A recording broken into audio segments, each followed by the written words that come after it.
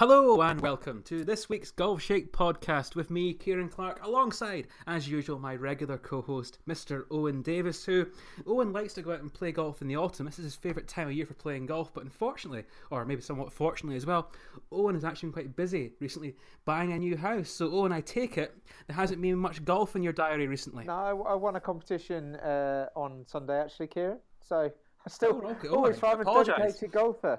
I always find time to play golf. You've been misinformed, obviously. I was very misinformed. Yeah, well, congratulations on winning the competition. What was the competition? I played a Cambridgeshire County Order of Merit's finals day. So a bit of a mouthful, but I did play well, and I do like playing this time of the year, and I backed it up with a victory. So there you go. See, there you go. And the thing is, listeners, Owen has been talking to me for the last 20 minutes before this podcast, and he didn't once mention that victory before now. It just shows you how modest he is. It's really quite something.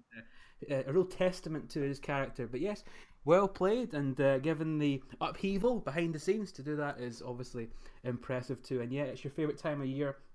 And obviously, actually, away on the tour, it's been a very favourable time of year as well for Tyrrell Hatton, who of course has won back-to-back events on the European Tour. Obviously won a Dunhill Links Championship up here at St Andrews, and then of course at the weekend there he came through and won the Italian Open as part of the Rolex Series on the European Tour. Big money. He came back in 30 on the back nine to win that event in just sparkling fashion. That birdie on the last to see off once again Ross Fisher, who's played probably the best golf of his career in the past fortnight, but has turned up empty-handed in terms of titles. But obviously a course record of 61 last week at the Old Course, and he was in imperious form once again in Italy, where of course Owen, you spent a bit of time earlier in this year kind of going through Italian golf and trying to promote it this year, and obviously this Italian Open was obviously a real showcase for that, and great weather there, great conditions. And I must also say, the crowds at the Italian Open, some remarkably well-dressed people. Something about the Italians, they just have this inner classiness. It must have been. You compare it to the Dunhill Links the week before, where it was like the land of the Walking Dead, and then a week later, you're practically walking through this big showroom of fashion icons. It was amazing. But yeah, a great crowd, a great atmosphere. But Tyrrell Hatton, who you've met on a few occasions through the years, and obviously he's become a really impressive player. So do you think now the Ryder Cup is firmly on his trajectory? I think he's almost nailed on, isn't he? He's won two massive events. Both in the qualification period. I don't know. Do you know where he is in the world ranking, Kieran? Now he's in the top 20 now. He's in the top 20. So he's going to get into every WGC, every single major. No cuts in the WGC. It's really hard to see how, being in that position, he now won't make the team. So he will be there. I'm absolutely certain in Paris next year. I just can't see him. I can't see him missing it. He'd have to have a huge tumble down in form to miss it, and he'd probably only just miss it then. So yeah, he'll be there now, I think. I think so. I think he's one of the new crop of players coming through, and now he's a proven winner, and he's won in different circumstances, both as a leader and also coming from behind. And he's unquestionably a very impressive player. Although of course some people would point to his perhaps his on-course demeanour as being somewhat questionable. I think he's certainly a moody player. He's very hard on himself, has very high expectations clearly, and maybe he's perhaps not the easiest player to play alongside. I think that's probably fair to say at times. However, what he's been able to do, it seems like, is sort of channel this kind of anger and aggression on the golf course into playing really good golf. So I don't know, Owen, what do you think about his attitude? Is it, if you were a guy in the tour, would you want to avoid Tyrrell Hatton as a playing partner? And do you think his attitude, rather than hurting him, that real determination and almost kind of such high expectations, that actually drives him on to play better golf? Well, I think Tyrrell is in. If you meet him and you play golf with him, he's in his own world. He's in his own bubble, and obviously the way he is on the golf course. That's just the way it is. It's the way he looks like, gets the most out of himself. I think you were mentioning earlier that he's quite hard on himself even after he's won the Dunhill Links. He was still a bit hard on himself in the Italian Open. And I think that's just the way he is. That's his demeanour. He's in his own bubble. He's not that aware of his playing partners. I don't think. As for not wanting to play with him, I think he's all right. I mean, if you actually speak to him, he's a really bubbly character. He's quite good fun. Yeah. He'll share a joke. I think the European Tour did that thing with him earlier this year, the the guy came on the first tee and was a bit of a spoof guy and went to shake his Yes. hand and didn't, and Yeah. he took that pretty well. And I think there was a lot of Mickey taking on tour out of him from that, but he took it all in his stride and hasn't bothered him. So I think the guys who get drawn with him, all these guys are professional golfers. They're all very, very good and very adept at switching on and off on the golf course. They play very slow rounds of golf. They play a lot of pro-ams with golfers who are probably far more difficult to play with than Tyrrell Hatton.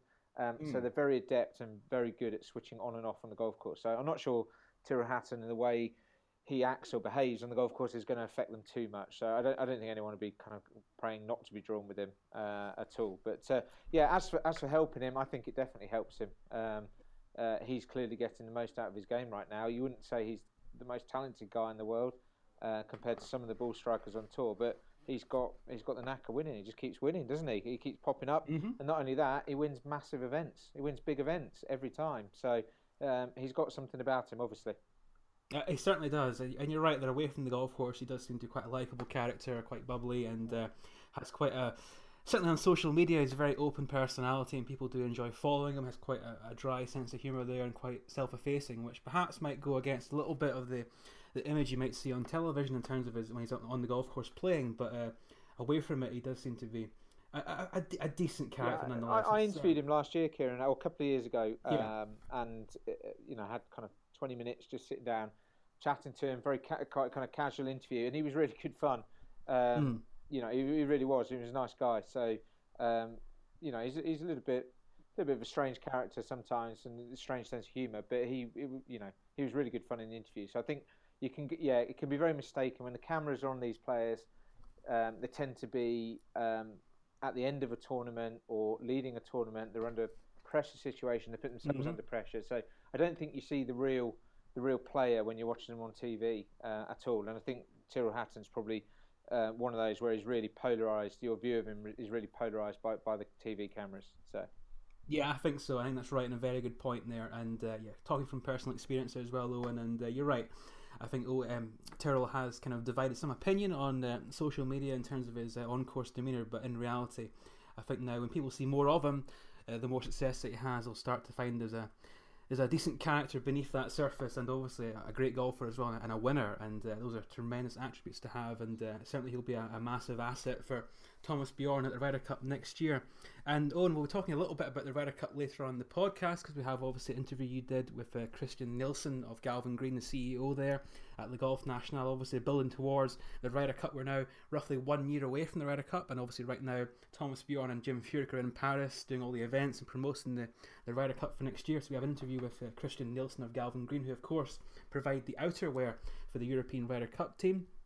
We're talking about the brand, their innovations, technology, and a little bit about the Ryder Cup as well, and also on how their relationship with the European captain works, as to how they choose outfits and all the rest of it, how that dynamic works. So that'll be coming a little bit later on. And also on the podcast, we'll have a discussion about our bucket list golf courses. It's a somewhat cliche term, but it's a popular one, and in Golf Shake recently, really since the end of the summer until now, we've been asking you on social media and on the website to try and inviting you to enter your free bucket list golf courses, the golf courses that you haven't played yet that you would dream most of all of playing, and the winner of that is randomly drawn and actually receives a wonderful golf holiday to Mauritius. A real kind of dream holiday there, bucket list trip nonetheless. And we've had about 500 entries from various people, and they've dropped in their free golf courses, with the results being somewhat interesting, predictable in many ways, but also intriguing in others, and we'll discuss those a little bit later, go into greater detail about them, and obviously we'll ask Owen and myself what our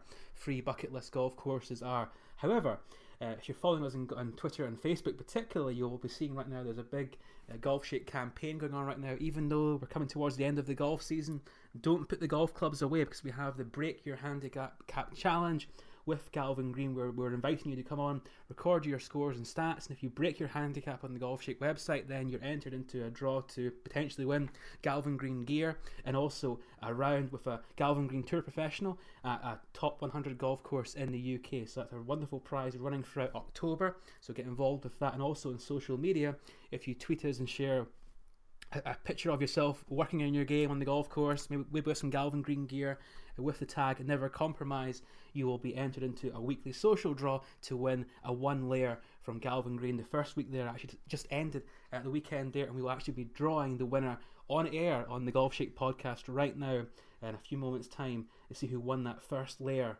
from Galvin Green. There'll be 3 more layers coming up, including this week, and 2 others to follow before the end of the month. So, Owen, it seems like the Galvin Green campaign so far has been going really well. We've had a lot of social entries, obviously, for the past week, trying to claim that layer. So, Owen, you are the voice of the draw right now, so I'm going to pass it over to you, and you can draw out our first winner, our first weekly winner of the Galvin Green Break Your Handicap Challenge. Do I get a drum roll for this, Kieran?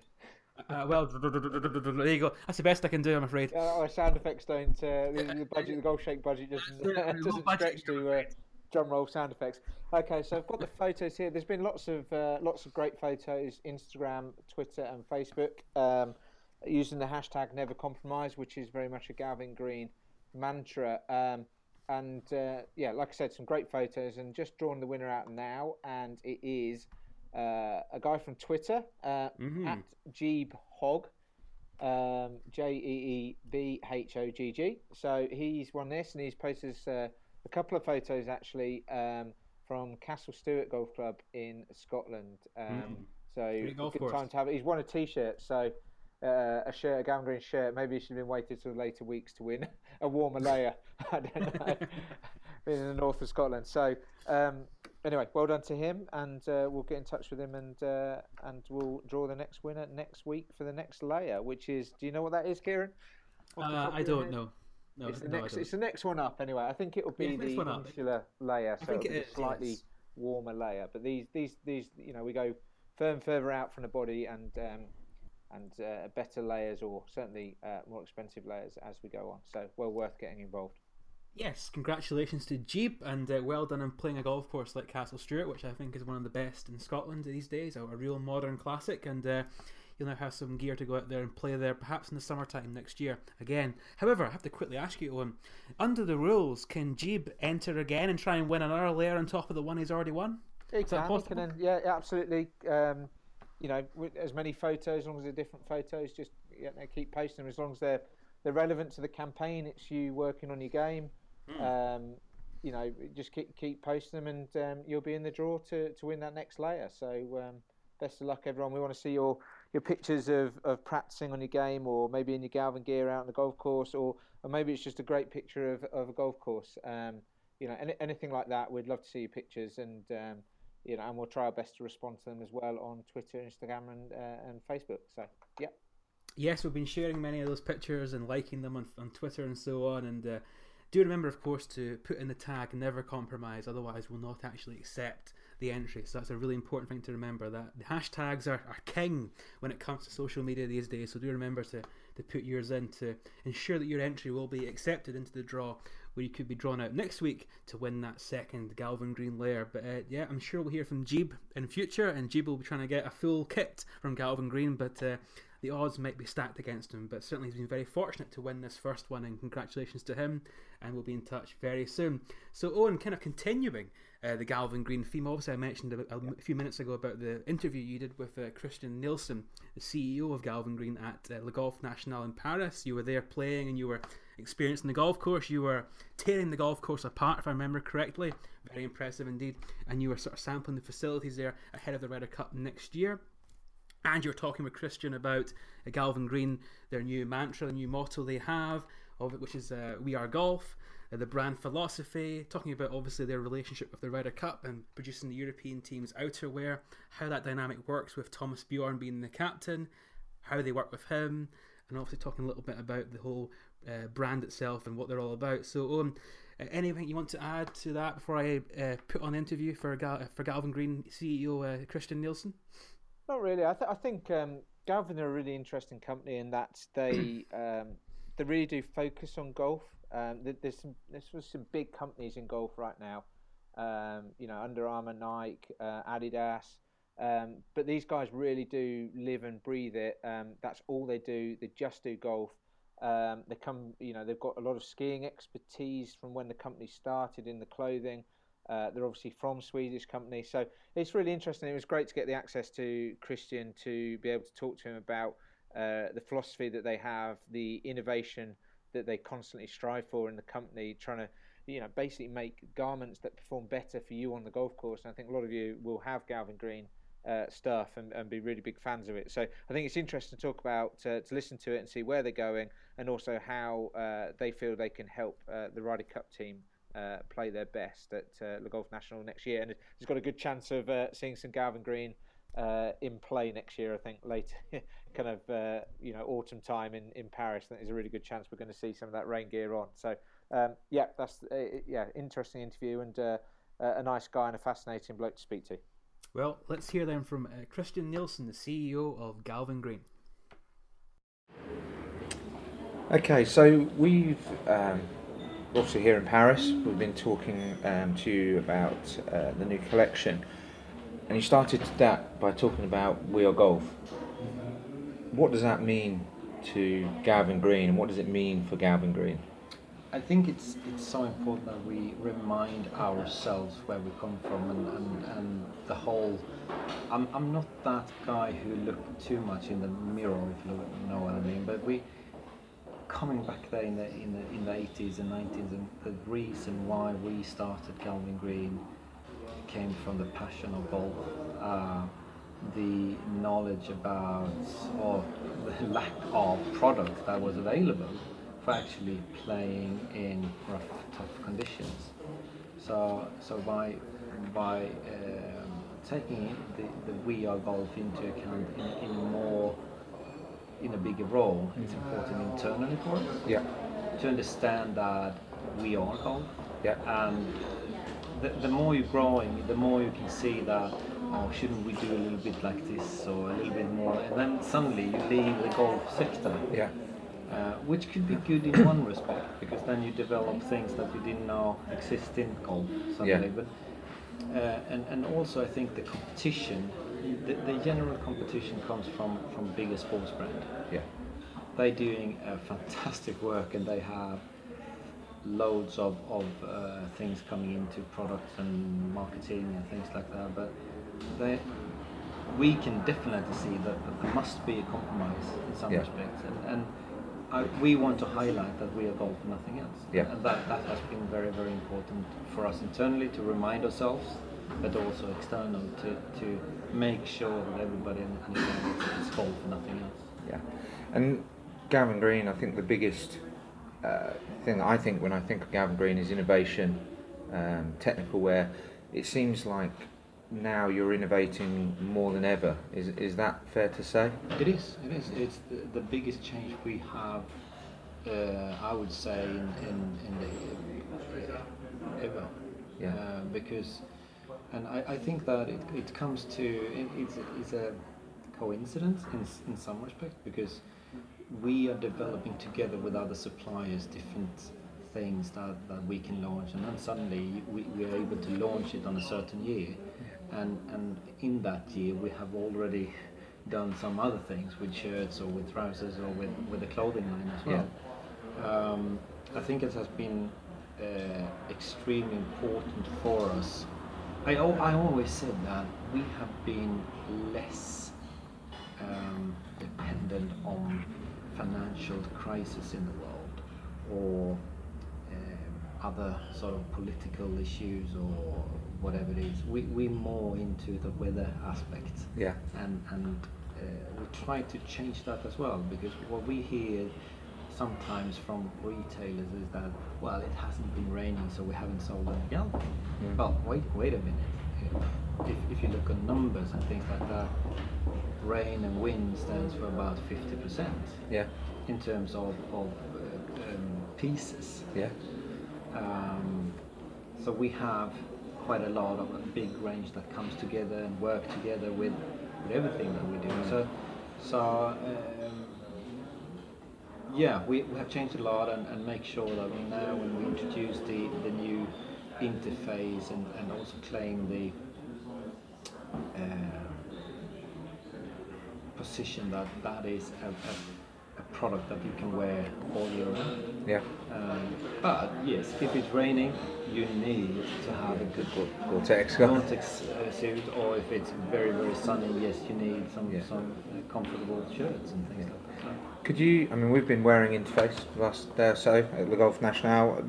What? Could you explain a little bit more about what that is and that brand for Galvin and how that will work for the consumer? Well, the history really is coming back. We using Windstopper as a brand. Yeah. Gore Windstopper is actually fabric. Yeah. A brand name from Gore, and we had difficulties in marketing that as the optimal garment. It did say something about what it was. Windstopper, it stops the wind. So people or consumers and retailers, yeah, well, it's a wind stopper and nothing else.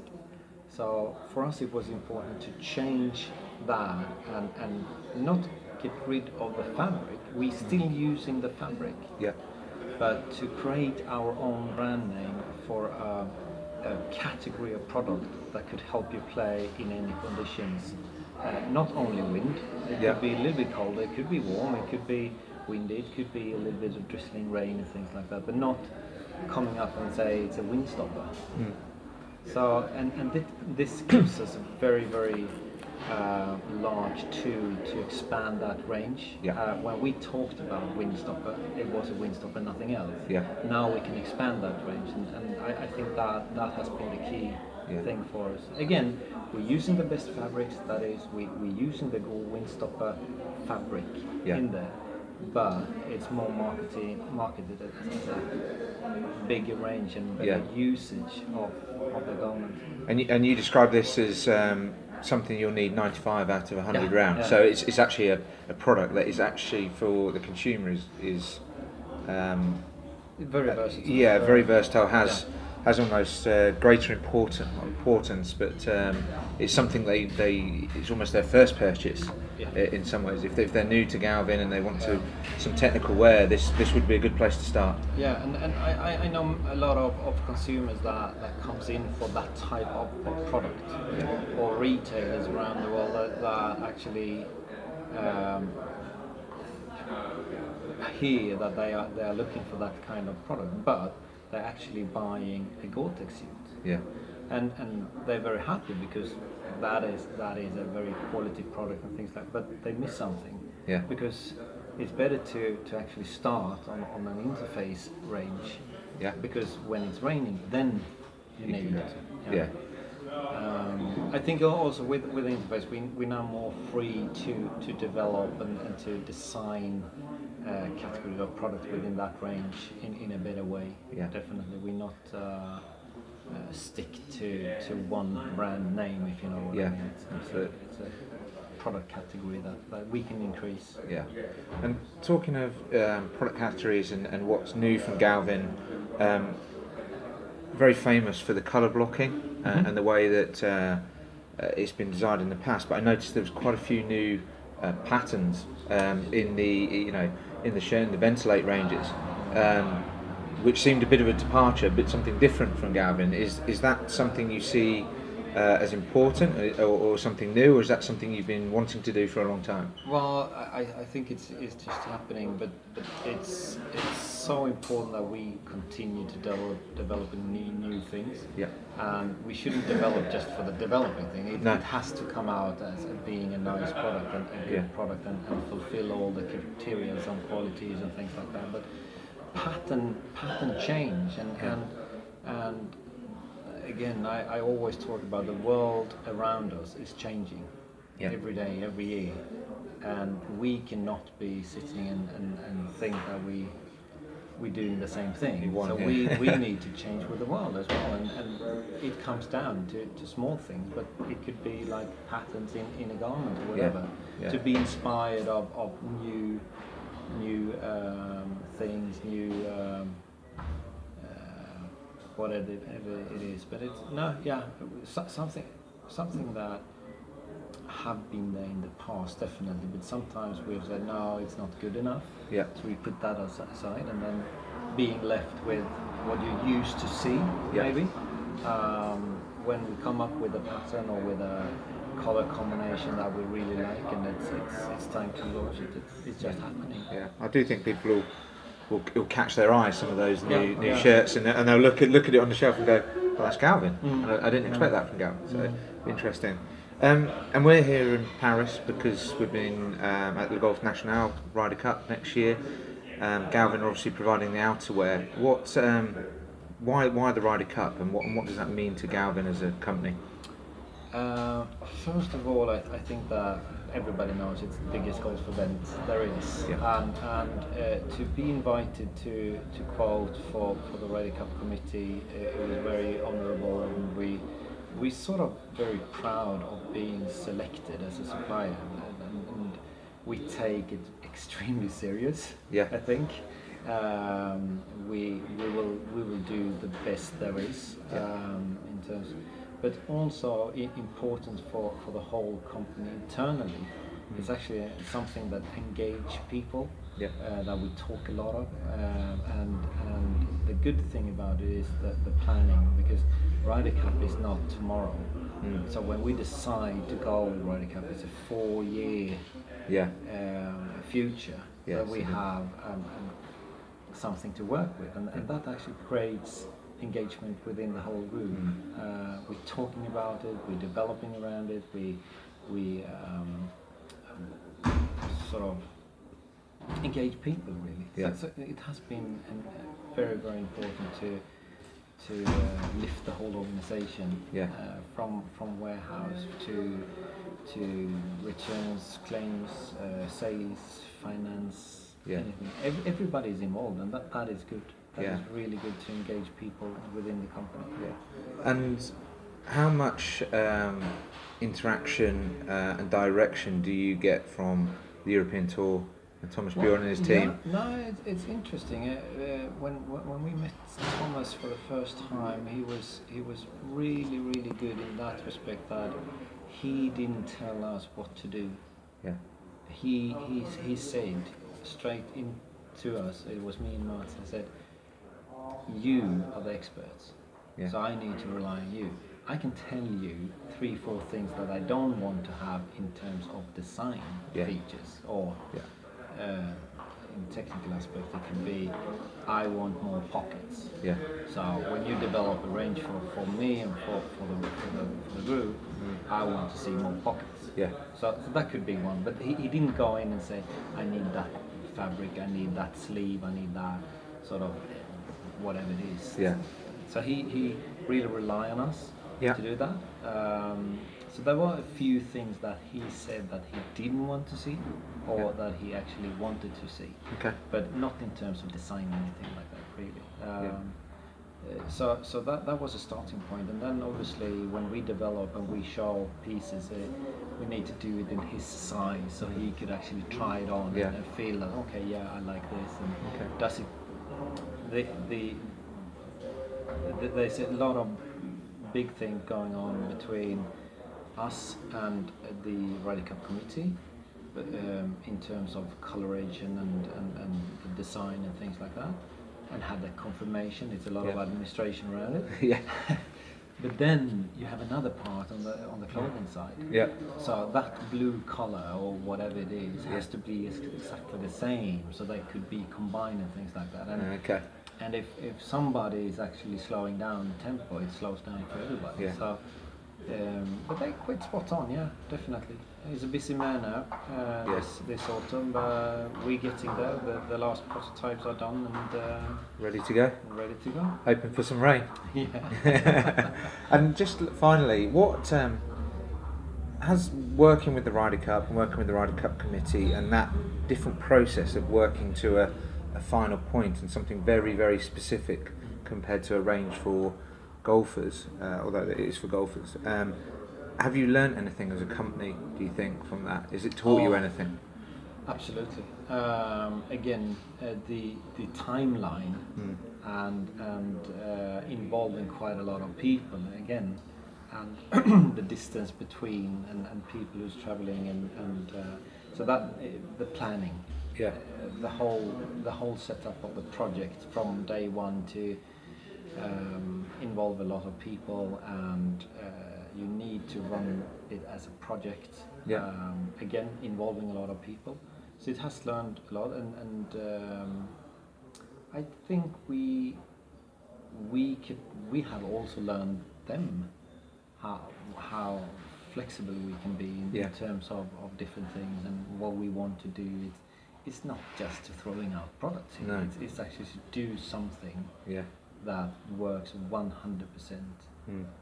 for them and make sure that Europe takes the cup back. And if we can be involved in that, that's fantastic. Fantastic. Brilliant. Thank you.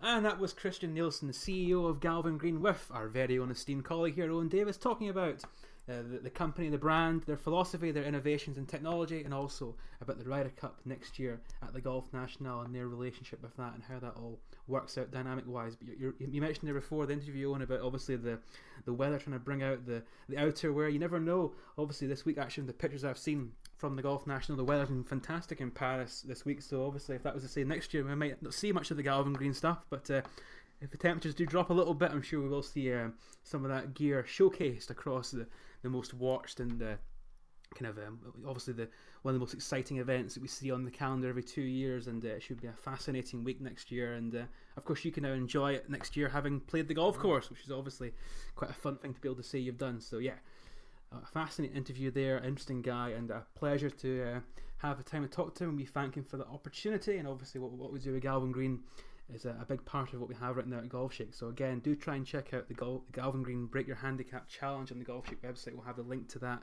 attached to this podcast.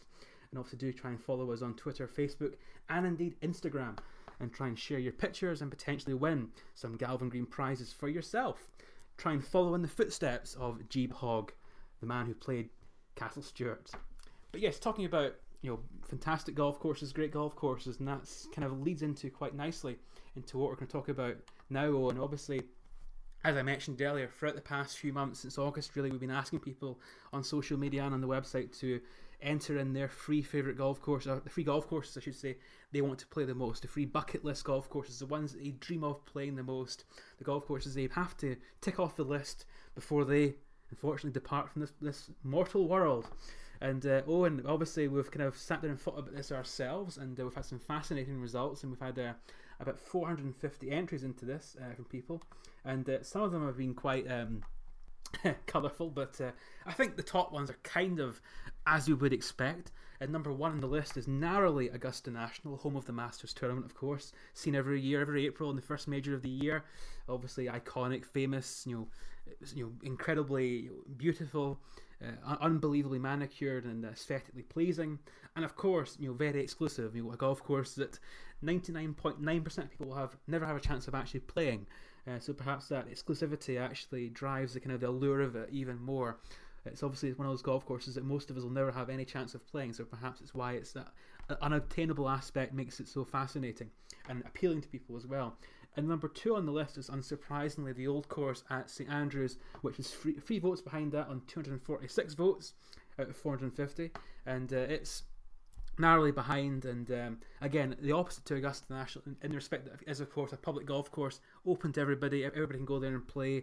It's much easier to go and play than you would maybe expect, and we have details about that on the Golf Shake website. Obviously it can be quite expensive, but it's certainly available, and that's obviously an experience many people want to take, to walk down the home of golf and play those iconic holes, and follow in the footsteps of all the great players who have played in 29 Open Championships at St Andrews over the past 140 years or so. And number three on the list is slightly behind, but perhaps not too unexpected, is Pebble Beach, which of course is an iconic venue in the United States. It's played host to US Opens, and every year on the Pebble Beach Pro-Am. It's obviously visually spectacular, one of the most visually stunning golf courses in the world, and it has that tremendous holes along the coast that are just striking and visually stunning, and it holds a real kind of allure to people as well. And these are commonly viewed as being probably the three most famous golf courses in the world, I would say, and certainly it's no surprise to see that the three of them at the top of that list. So Owen, coming to you now, and unfortunately you haven't played all three of them, but you have played the Old Course, and you have been to Pebble Beach twice, but having not played it. So I have to ask you, before we get into your picks themselves, what about these top three? Were you surprised to see the Augusta, the Old Course, and Pebble Beach as by far the three most popular picks? No, not really. I think it's pretty standard, isn't it? Yeah, it's pretty standard stuff. I think Augusta and St Andrews are interchangeable in a lot of ways. I think if you probably ask, if you did this in America, St Andrews may well come out on top, and if you did it purely in the UK, I think Augusta will come out on top. So accessibility there is the key. I did think it's quite interesting actually that Pebble Beach and St Andrews, the three of the world's most famous golf courses by quite a long way.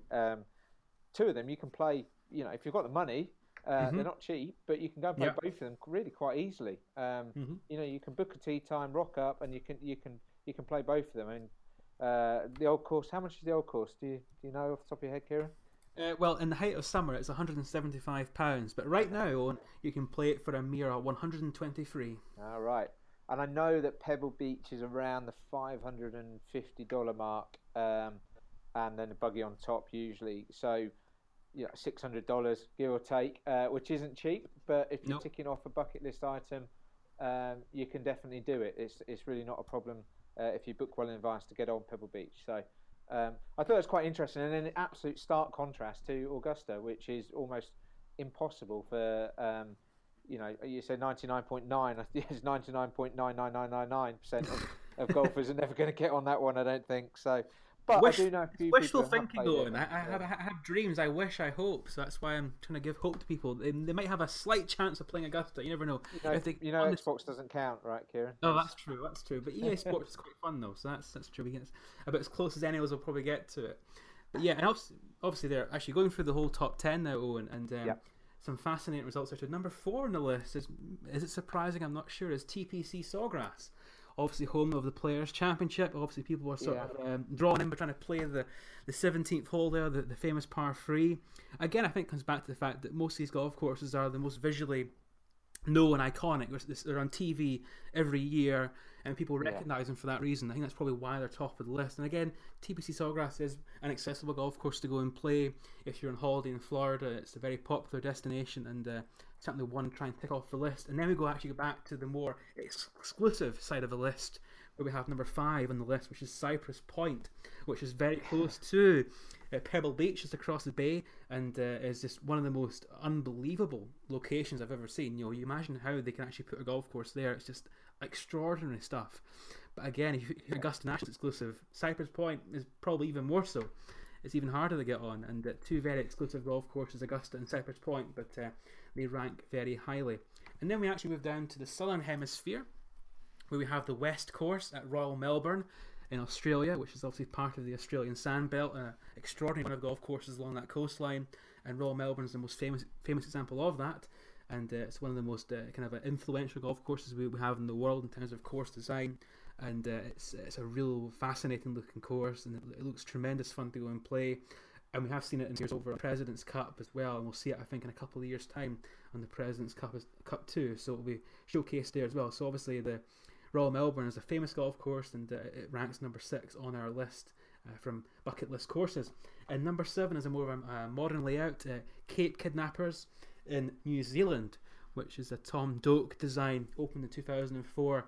It's extraordinary, visually striking, just looks an extraordinary place, and a course that maybe doesn't quite have the same recognition as the ones above it, but this shows you how popular it's become in terms of the way it looks, and people are really intrigued by it, and it ranks number 7. And obviously traveling to New Zealand is obviously a bucket list trip for many people as well, but to go there and play a golf course like that would be obviously icing on the cake. But number 8 caught me by some surprise, Owen, which was Wentworth, the West Course there, home of the BMW PGA Championship, and of course previously the World Match Play. I think in the end it's probably there, Owen, because of its iconic nature among British golf. We've obviously grown up with it on TV every year, and people obviously went to the golf tournament through the years, grown up there watching it, so it probably has that kind of affinity with them that way. I don't think anyone would put it in their top 10 golf courses in the world. However, in terms of an iconic imagery within British golf, it's well up there, that's for sure. Yeah, and I agree. I think you've got all those great championships over the years. The World Match Play, even more so for me than potentially the BMW. I almost associate those World Match Play events with Seve and Els being dominant for so long. Woods playing in a couple of them. I associate that course with that around this time of year, wasn't it? Sort of event. And as a kid growing up, you really wanted to go and play that golf course as a result. So that's why that's there, I think. Yeah, I think so too. And number 9 and number 10 on our list are actually two British golf courses as well. Number 9 is Kingsbarns, just along the road from me, from St Andrews. And Kingsbarns obviously was recently showcased during the Ricoh Women's British Open and indeed the Alfred Dunhill Links Championship, and is obviously, you know, visually a great location, very scenic, and that seems to draw people in. Obviously, it's a modern design. Maybe not quite has the same character as many of the golf courses in the area, but it stands out on its own for that reason. And then number 10 is Royal Birkdale, this year's Open venue, widely regarded as being perhaps the finest links course in England. And certainly it was a great venue for the Open this year. Massive crowds there, very popular, and obviously it crowned a great champion in Jordan Spieth, and Birkdale has a wonderful history throughout the game. So Owen, obviously I've been through the top 10 there that we had in, and obviously we discussed Wentworth there and so on, but I'm going to turn it over to you now. And you've played some of the golf courses in this top 10. Obviously you've played Birkdale, you've played the Old Course, you've played Kingsbarns, but away from that, what are the three golf courses in the world that to stand out to you as being the ones that you would love to play more than any other, and tick off the list before, Owen? It'll be a long way away from now, but before you depart from this world, Owen, what are the three golf courses? You're still a young man. What are the three golf courses that you want to play the most? Okay, I would have Augusta as number one, simply because of its nature. I'm going to leave that to one side, though. I've got three others because it's kind of obvious, and I think everyone and I think this is a UK thing. I'm not sure you get this answer in America in quite the same way, but I think in the UK, the way the Masters falls as the first event of the season, the first big event of the season, the way it was on BBC TV, and you remember it, everyone will remember it growing up, and it was very special. So I think everyone in the UK, literally every single person would say that was number one because of its status in the game. So I'm going to leave that to one side because that's kind of done and dusted. So I've got three others, one of which is on your list, which is Royal Melbourne, possibly the finest example of a golf course, certainly outside of the UK and America. I've never heard a bad word about it. I think it always looks amazing on TV. It harks back to the golf I love playing in the UK and its heathland roots. So I think that has to be on there for me on the list. We've discussed it before. If it doesn't ever hold a major, it would be an absolute tragedy. So I think something's going to have to change. So these if we're going to grow the game globally, great golf courses like this, need to be on there. And the fact that it's so high on the list and it hasn't held a major, and we don't get that much TV accessibility to Australian events because of the time differences, just shows what a great golf course it is, and how important it is to the world game that we have something there. So that'd be kind of number one on my list. Second would be Pine Valley in America. It is actually a Harry Colt design.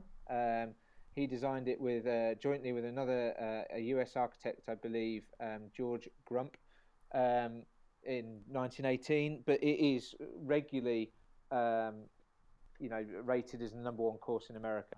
I know a lot of the golf professionals over there certainly rate it the highest in America by quite a long way. It comes top in the Golf Digest listings over and over and over again, and for long periods of time. And if you look at any pictures, if you Google it now, you'll be amazed by it. It looks absolutely fantastic. Again, a heathland design, as you might expect from a Colt course, but in the pine trees, heathland course, just looks, all sand-based, looks absolutely fantastic. And then finally, I've gone for a bit of a left field choice here, and it's probably not a great golf course, but it's in probably the most visually stunning location I can think of. And you mentioned Cypress Point. Having been to the Monterey Peninsula a couple of times, that's pretty special. But it's I'm not quite how to pronounce it, but Lofton Links or Lofton Links. Lofton Links, yeah. Yeah, exactly. So that's up in the Arctic Circle. You can play it, all the way, past midnight if you want in the summer. You can see the Northern Lights on a lot of occasions. You probably can up in St Andrews quite often, I imagine. It's too cloudy. It seems, yeah. I know. Well, I saw some pictures from Muirfield actually, which was pretty close to making my list yesterday, where there was some Northern Lights on show last night. So I don't know if that had to do with the storm we've just experienced here in the UK, but they were there apparently. So. But yeah, that would be on my list. I think it looks visually amazing. It's a bit of an odyssey to get there. It'd be an epic journey to get there. And I think it's kind of one that when you're talking about bucket lists and something unusual and inaccessible, it'd be up there for me to go and play that one. I think it'd be very cool to go and do. Yeah, I think it would. Yeah. How about you? Well, Have you got three? I've got too many, but I've been lucky enough to play a few that would actually be on my list before. And courses like the Old Course or Royal Dornoch, which would be probably on my list a few years ago. To play those golf courses was obviously a thrill. So I'm kind of a little bit like you. Augusta National, I think, has to be there because we're so familiar with it. It is so iconic, even though we can maybe question the golf club itself and the ethics of it and what it represents, which perhaps isn't the best thing for the game. However, I think in terms of what they've done to the golf course throughout the years, where it's really not the golf course it was even 20 years ago, it's changed quite significantly since then, and I think it's perhaps a little bit gimmicky in terms of the green speeds there. However, as an iconic piece of property, it's there's nowhere else quite like it. The chance to sort of just be there and to play Amen Corner, see that view, recreate some of those great shots, or try to recreate them at least, that some of the guys have done over the years, and it would be obviously an amazing thrill. Even just to be there, like for the actual tournament itself as a spectator, would be a dream. But I think to play there, I think every golfer would have that on their list because of that. The Masters is so just it's like you said there. It is for UK golfers. It's the start of our golf season. We all kind of grew up with it on TV and late at night on the BBC. It has that real affinity with us, and it almost feels kind of part of our lives every year. So I think everyone would put it there, unless they were kind of kidding themselves. It has to be in that top bracket. But away from that, I agree with you. I think Royal Melbourne, and I put Royal Melbourne in there really because it's more to do with the area itself. And I think that the Melbourne Sandbelt, you have obviously Royal Melbourne, you have Kingston Heath, you have Metropolitan as well. These golf courses that are just they look so good on television. Again, they sort of have that heathlandy, almost as well, kind of a links-like feature to them as well, the way they play, and so visually striking. Just look so fun to play. Great variety. They're wide open off the tee generally, but obviously so challenging with the second shots and allow the players to sort of plot their way around strategically. So it's not just a test of execution; it's also a test of strategy. I think that's the way the game should be. And again, like you say, the fact we don't have bigger events down in that part of the world is a travesty, and the game's kind of letting itself down there, because imagine having an international major that played a lot across Australia and played across those golf courses every year. It would be just incredible, and it would really illuminate our living rooms in the middle of winter here. Seeing these golf courses on TV would be fantastic. So yeah, Royal Melbourne has to be on the list. Kind of elsewhere, I sort of was kind of racking my brains about this one as to where I would want to go and play, and I sort of things more for kind of the history aspect of them.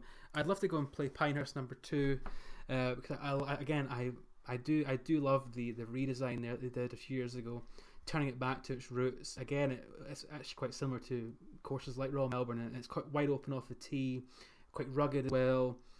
Designed by Donald Ross back in the day, who was from Royal Dornoch, and so it has a real.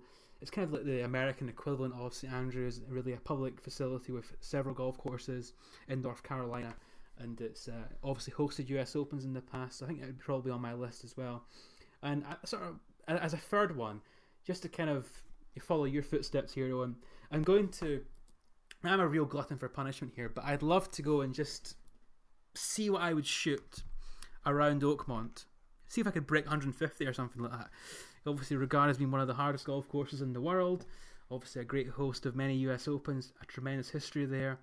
And I'd love to have a go at that. So I think those my top 3, apart from Augusta, would be Pinehurst, Oakmont, and Royal Melbourne. So I think it'd have to be hard to disagree with those ones. And again, you mentioned Pine Valley, Owen, earlier, and Pine Valley comes in at number 17 on our list. And I'll actually quickly run through the top 20. We had the top 10 there. Number 11 was Pinehurst number 2. Number 12 was Ailsa Course at Turnberry.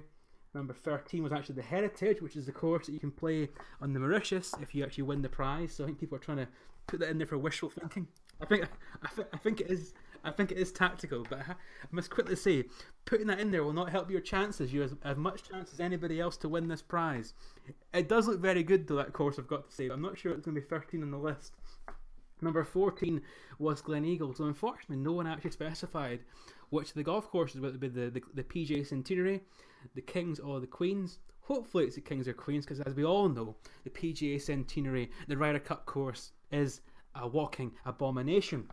So And number 15 is Muirfield, more on the exclusive side of things, of course, but obviously regarded as being one of the best of the open venues, perhaps the finest in Scotland.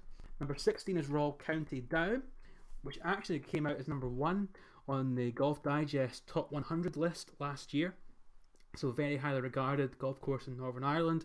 Obviously, we saw it in the Irish Open last year. Wonderful golf course, and Rory McIlroy's favourite. So it's one to check out. Number 17, as I say, was Pine Valley, one of Owen's picks. Number 18 is Carnoustie, next year's open venue. Obviously, a very tough golf course, recently seen on the Alfred Dunhill Links. Obviously, iconic, historic golf course, one that people want to go and try and test their game on. And it's number 18. It comes at number 26, actually, on the Golf Digest list. Number 19 is Loch Lomond, again, very explosive. Owen, you've been there as well, and I know you think it's overrated, but we'll want to comment on that? Be controversial? Yeah.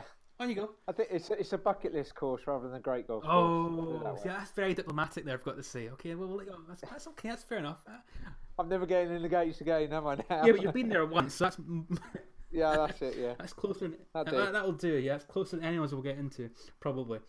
And then number 20 is one I mentioned earlier. It's Royal Dornoch up in the Highlands of Scotland, which is a kind of remote place, but it's a really, really extraordinary golf course and just visually stunning, and just, you have to think...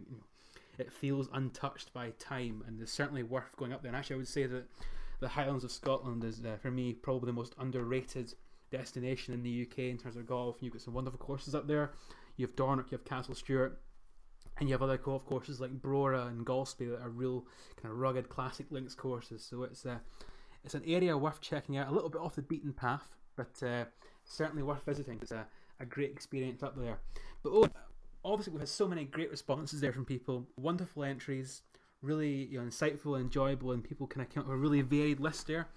And I think it's certainly people, and I would encourage anybody now to go and add their name to that list and put in their entries and try and get involved in that competition. If you want a trip to Mauritius, a dream holiday, 7 nights there in golf, get involved. You have a chance of winning that. You have a 1 in 450 chance right now of actually winning that. So try and boost those numbers a little bit and get your favourite golf courses in there and tell us what your dream golf course is to go and play. What's your bucket list? But Owen, unfortunately, when you sort of open these things up to the general public, occasionally some people kind of misconstrue what you were asking or make mistakes. So I've actually written these all down because I went through all the entries and I enjoyed the ones people there. Augusta, St Andrews, Pebble Beach, wonderful, great. Wentworth, surprising, but I understand it. Okay, but now it gets a bit strange. So we had one entry for that wonderfully iconic golf course in Switzerland called Crabs sur Sierre. I've never heard of Crabs sur Sierre. I've heard of Crans. Maybe that's a restaurant in Crans. Could possibly, yeah. So Crabs, there you go. You fancy a game of Crabs? And then we also had a golf course called Peeble. I never heard of that. I'm assuming it's Pebble, but Peeble, there you go. Who knows? There could be a golf course. Just a Scottish. Well, Pebble. yeah. Well, actually, there is a place called Peebles in Scotland, of course, down at the border. So maybe it's that. Who knows? It could be the Cardrona course down at Peebles that he's talking about. Somehow I doubt it. And then we had another vote actually for a golf course in New York. Well, I assume it's this golf course, and he's called it Shinnecock, not Shinnecock. Shinnecock. So unfortunately, I haven't heard of a golf course called Shinnecock, but I know what you mean. And then finally, we had one vote for a golf course called King Barn. 2 words, King Barn. So I don't know where that is. But then we had one guy who Owen. He was so wonderfully vague. He put down 3 things: Wales, Scotland, and England. He's not picky. He just wants to play one of those golf courses in each nation. That's it. So it could be any one. Just he wants to play in each of these countries. That's it. But now, Owen, I have to say, that's it. He wants to try and see what it's like over the other side of the Irish Sea. What's Britain like? But yeah, so actually, and now I've got to say, it becomes a little bit strange because people obviously misunderstood. We were asking for the top 3 bucket list golf courses, but unfortunately some people seem to have kind of misconstrued that, and I've decided to actually put in essentially their 3 dreams in life, not just golf courses. So this is where it gets really good. So we have one person put in golf for ladies, right, paddleboarding, and flying. So Owen, I've always wanted to go and play a golf course called paddleboarding, so that's someone's dream. And then we have another person dropped in. Like plenty and of they're- balls. plenty of balls there, as well as for flying too. I'm not sure what they mean by golf for ladies. You know, ladies can play golf. You know, just not unfortunately at certain golf courses, but they can. Generally speaking, Didn't get Muirfield on the same entry as that one then. no, unfortunately not. Perhaps that was kind of the subtext of that. You never know. But we also had actually another person put in get hole in one, okay, complete course on par, and then beat dad. So, Okay. so somebody wants to beat their dad, as well as get a hole in one and complete a golf course on par. Well, No, it's quite a lot of people's bucket list, that one, isn't it? well, That's well, true. it's certainly on mine, and especially beating dad. But no comment there. But yeah, so obviously, and now actually on our next on the list, one person put in again, somewhat I think sneakily, they put in visit Mauritius. Oh yeah, I know your game. Also, play golf abroad. Okay, well, that'll tick off the first one, yeah. Yeah. And then the third one, swim as many seas as possible. So there you go. So somebody wants to visit Mauritius, play golf abroad, but as they're doing that, swim as many of the world oceans and seas as they possibly can. So there you go. And now we have two more. And the next one here is a little bit similar to the previous one, where the first entry is hole in one. Okay, it's a given. They also want to play Wentworth, right? But finally, they want to meet Nick Faldo too. So there you go. So Okay. hole in one, play Wentworth, and meet Nick Faldo. That's someone's dream in life. Again, if you set your expectations low in life, it could possibly happen. I think that's probably what it is. I'm about to say meeting Nick Fowler. Probably, yeah. Yeah. Okay. And then I have to say, this is probably my favourite one though, because I love just how extraordinarily random it is. The person's put in New York Golf Club, right? And then they've put in any course. It's quite nice. It's quite nice. Yeah, it's Near nice, pine nice. trees. Yeah. Okay, but I then, can they've see put in any course in France, any course in Italy. So some people. Any course, we could arrange that for them. See how they get on with their bucket list. Just- Yeah, make their dreams come true. Just play any golf course in these countries. So there you go. It just shows you, Owen. Some people come in here and think, "Oh, I want to play Augusta and Pine Valley and Cypress Point," and some people really just aren't very picky. They'll take anything. So that just shows you some people have different expectations. So again, a little bit of fun there. We do thank everybody, of course, for their entries into this, both the smart ones and the less clever ones too. But they were certainly funny, and they've brought me much amusement actually. So I've enjoyed that. I'm going to make you a promise now, Kieran. We are Yes. going to do the next competition we have, where we have on site, where it's something sort of relevant. We've got to do a dream 4-ball picks because it'll just be. No. That's just going to end in disaster. That's just going It'll be double podcast length doing dream 4-ball, reading out those. Well, I must say, I did enjoy reading this one out. Actually, I thought you were about to say we could actually have a prize where the actual prize is perhaps meeting Nick Faldo, paddleboarding, and playing any course in France in one day. You could do that. But maybe you can paddleboard to speak to Nick Faldo and then play around a golf in France with him. There we go. There you go. See, that can be the next challenge for next year. That can be the next Galvin Green challenge.